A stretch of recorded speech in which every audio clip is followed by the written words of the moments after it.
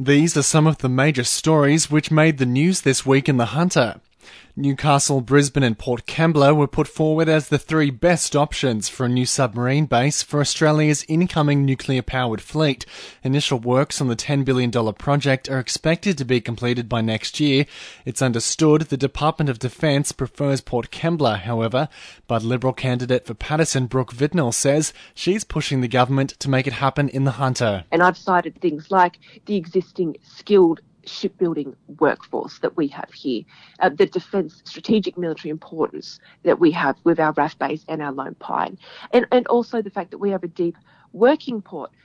From what I understand, some of the other proposed locations might have silting problems or might not be deep enough. Outgoing Hunter MP Joel Fitzgibbon added his name to the calls. He said he'd like to see an all-in effort across the region to secure the base for Newcastle. But not everyone's on board. Hunter workers staged a protest on Friday condemning the possibility of a nuclear submarine base in Newcastle. There was backlash in Parliament too, with Independent Senator Rex Patrick describing it as just another attempt at pork barrelling. Newcastle councillor Charlotte McCabe is running as the Greens candidate in the federal election. She said it could be potentially catastrophic for the city. One of the points that hasn't been picked up at all in the media yet is the fact that we have a massive ammonium nitrate storage facility here in the Port of Newcastle. We will make ourselves a nuclear war target, and we are much too dangerous for our city, but also because of that ammonium nitrate and because of the diesel storage that we have right next door in the Port of Newcastle. Work on the Curry gas peaker is likely to start soon. Crews were finishing off remediation work on the former aluminium smelter this week. It's expected to be completed by 2023.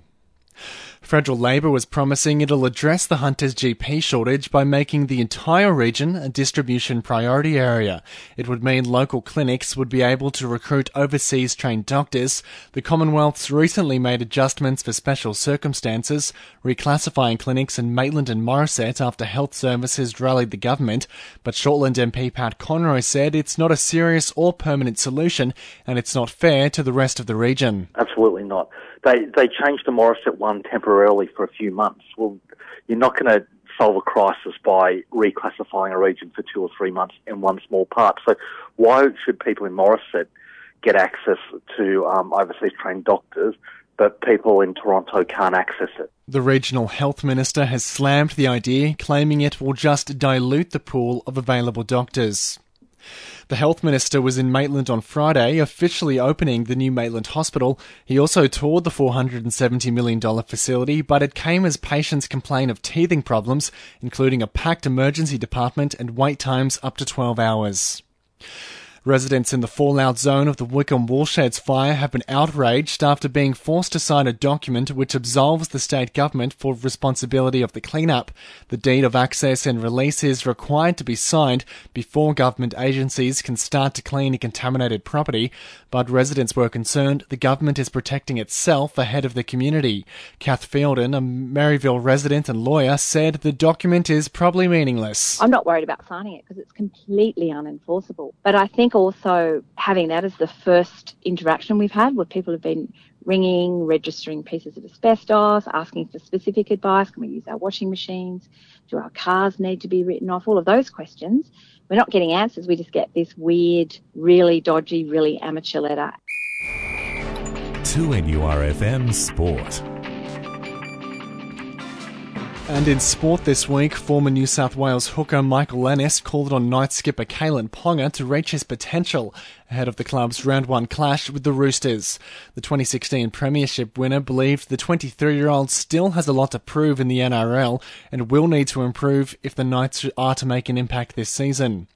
Meanwhile, the NRLW side will be fighting to keep their season alive against the Roosters in the weekend's must-win clash.